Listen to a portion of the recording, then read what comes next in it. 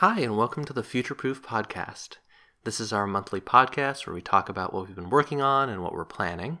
I'm Gregory Avery Weir. And I'm Melissa Avery Weir. Today, we'll be chatting a bit about life cycle planning, which is an activity we've been doing lately that I think has been helpful for how we envision, how to run our projects. Mm-hmm. What we want our next work to be that we're excited about, right? Instead of, do we want to move to a new project? Is there stuff we want to touch on old projects? It's hard to make those decisions when you have several games existing. Yeah, so we were thinking about pricing and how to handle sales on storefronts and how we schedule our projects. And part of our research made us realize that this is a step of sort of general product management, even games or software projects or any sort of project that we'd sort of been letting sit in the background and not doing a concerted effort on. And one thing that really inspired our current approach to it was an article from Crows, which is the studio that did Dr. Langeskov and a bunch of other cool games. Which I'll definitely link in the show notes. And they had a piece on launching games multiple times. Yeah. Which sounds weird, but there's an old adage on that your game launch is the most important PR event. Yes. People pay attention to the first time they hear about your game. Which is how we've kind of worked under that model of centering the initial launch of a game as the most important time. And Crows points out that, not everyone heard of your game when you launched it. Right. And so, to them, you can launch again for them. You can say, oh, hey, we've got a new version, or we've got an event that relates to our game that we can talk about, or we've ported it to a new platform, and we can launch on that. And every time you do that, you can kind of have that, you're gaining new eyes and new audience for it. Right. And so we've been thinking about that with relation to, at first, some of our older projects, and then we'll be hopefully moving forward on new projects with this in mind, planned in advance. Yeah. Rather than sort of going and backporting some of this. Yeah. And I would say if that seems weird, if you are a PC player especially who uses Steam and you have seen news alerts from No Man's Sky, yeah, I think that is one of the most classic, visible, immediate references that works for this idea of every time they do a major launch, every time they do a major update, it is a launch event. Yeah. It gets a banner on Steam, it gets, PR done for it. All sorts of journalists writing about how No Man's Sky has really kept itself alive and all this stuff. Still too late, or they've done great, or whatever.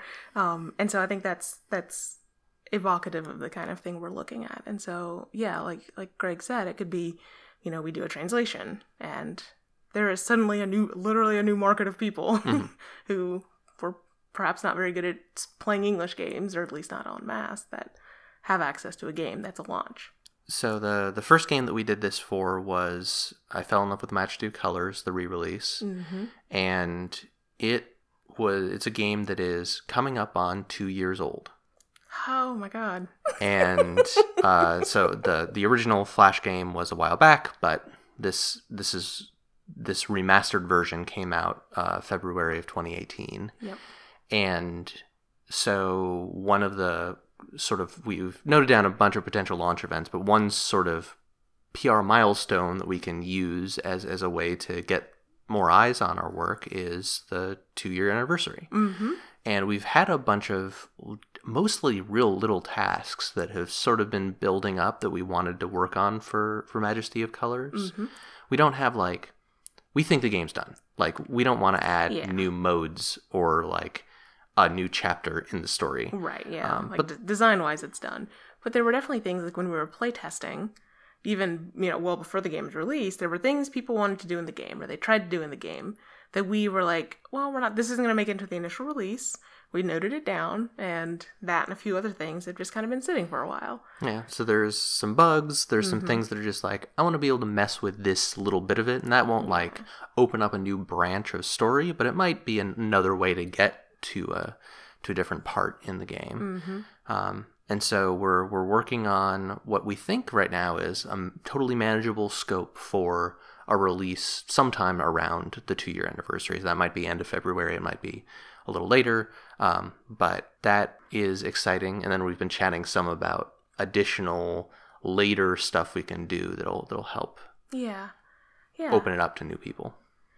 So it's kind of an exciting way to think about our games, particularly something like Majesty, where it's like it's a small game. It's hard to think of, or if you're like told to sit down and think of what you would add to this game or what you would say about this game, it gets to be difficult, especially around the 2-year mark. And so this is a cool opportunity for that. And we've also looked at Rosette Diceless, which is hitting its 2-year mark in July of 2020. Bless its heart. And that book has been alive. That's been, we've been playing it, of course, in our own game. It's a tabletop role-playing game with diceless consent-based mechanics. Yep, or LARP if one wishes. Yes. And we wrote a post recently. Greg wrote a post about our home game and kind of what it's like and how it's structured. And so over the last couple of years, we've learned a lot about how to play it. We've written some supplemental pieces. We've come up with a few other things that we think would benefit the game, but that are not core to the game's design. Yeah, it's not like we don't have a new edition of Rosette Diceless in mind, or like, let's add a chapter to it. Mm-hmm.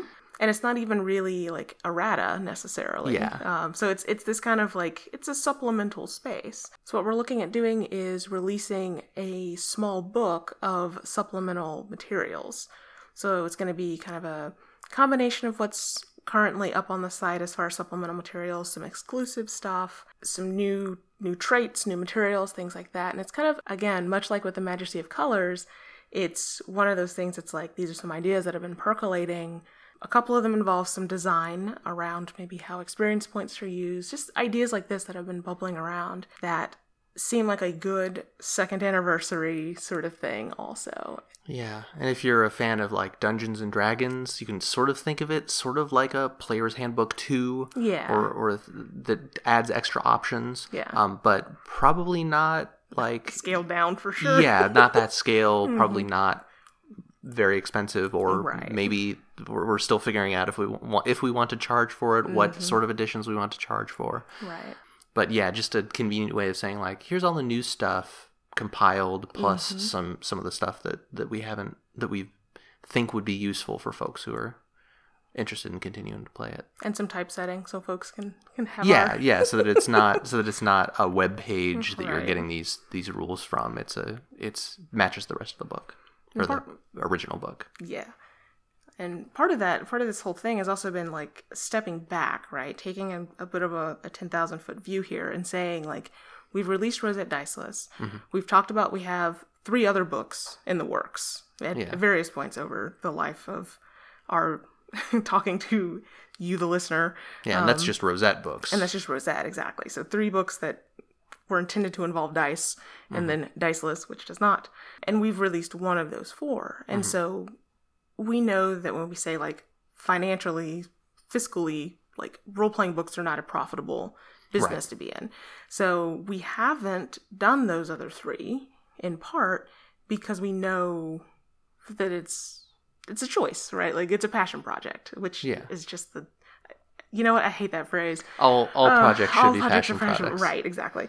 So forgive that. But yeah, it's if we do it, it's not going to be the like most profitable choice. But also, it will be nice to get those off our plate. Exactly. Like we've got most of these books written. Yep. And we can finish them and have them out there and have them be a thing that people can experience and check out. And part of the business-oriented like thinking of that is like there's this idea of having this collection of stuff that people can check out. Where if maybe someone plays the Majesty of Colors, we've got a tabletop system, and it's like I want to check that out. Right. And it gives opportunities for people to support us and helps like expand the sort of things we have on offer to folks. Exactly. And so when we took that step back and looked at like, okay, so what does Diceless look like at the 2-year mark? It was also, do we still consider Diceless to be part of a portfolio of 4 books? Or is it alone part of just the larger portfolio of future-proof games? Yeah. And the answer is kind of like, no, it's still part of that set of 4. Like, we still want to do that set of 4. And so we're going back and taking a look at that system, the diced system, the one with the dice. One of the things we're going to be talking about is how do we name these so that it's clear and doesn't sound silly. And so it's sparked a lot of creativity on things that have felt onerous in some regards, because facing how to handle those books has been something that we've wanted to do, but it's complicated because money, and we can at least take an artistic view to it again. Yeah. And make decisions based on that, which is really awesome. Yep. So no concrete plans on Rosette Diceless except for the supplemental material that we hope to release again sometime around the 2-year anniversary. And another sort of legacy thing that we've done that is a little less life cycle and more just sort of maintaining old projects is since Adobe Flash is going to sunset near the end of 2020 and is already not really available in a lot of browsers, we've been sort of feeling heartburn for a while about the fact that some of my old Flash games that are currently on futureproofgames.com, because we consider them sort of part of the family of works, they weren't really easily available. Right. And so we packaged them up and put them in what's called a Flash projector, which basically makes it an executable for computers that doesn't have to run in the browser. And so we've got 4 titles that are now downloadable. They're on itch.io. You can go to our website and get links to them. And it's The Majesty of Colors, the original Flash version. It's How to Raise a Dragon. It's Silent Conversation. Yep. And Exploit, the original Exploit. So if you want to play those again or play them for the first time, you can now download them for free. I mean, I think they're pay what you want on itch if you want to toss us a few bucks. And yeah, check those out. It's kind of awesome to have those all tidy up and not have to worry so much about like what Flash is doing and what random version of what browser, mobile, whatever. They're available again. We know they're safe, and we can like show them in a more modern form factor. Yep. So yeah. So you can find those games and all the rest of our stuff at futureproofgames.com. If you want to follow us on Twitter, you can go to Play Futureproof. We're on Facebook too, Futureproof Games. And if you've got any questions for us, if you've got suggestions or comments, hit us up at any of those places or by writing info@futureproofgames.com. Our theme music is Juparo by Broke for Free and is available under a Creative Commons Attribution 3.0 license.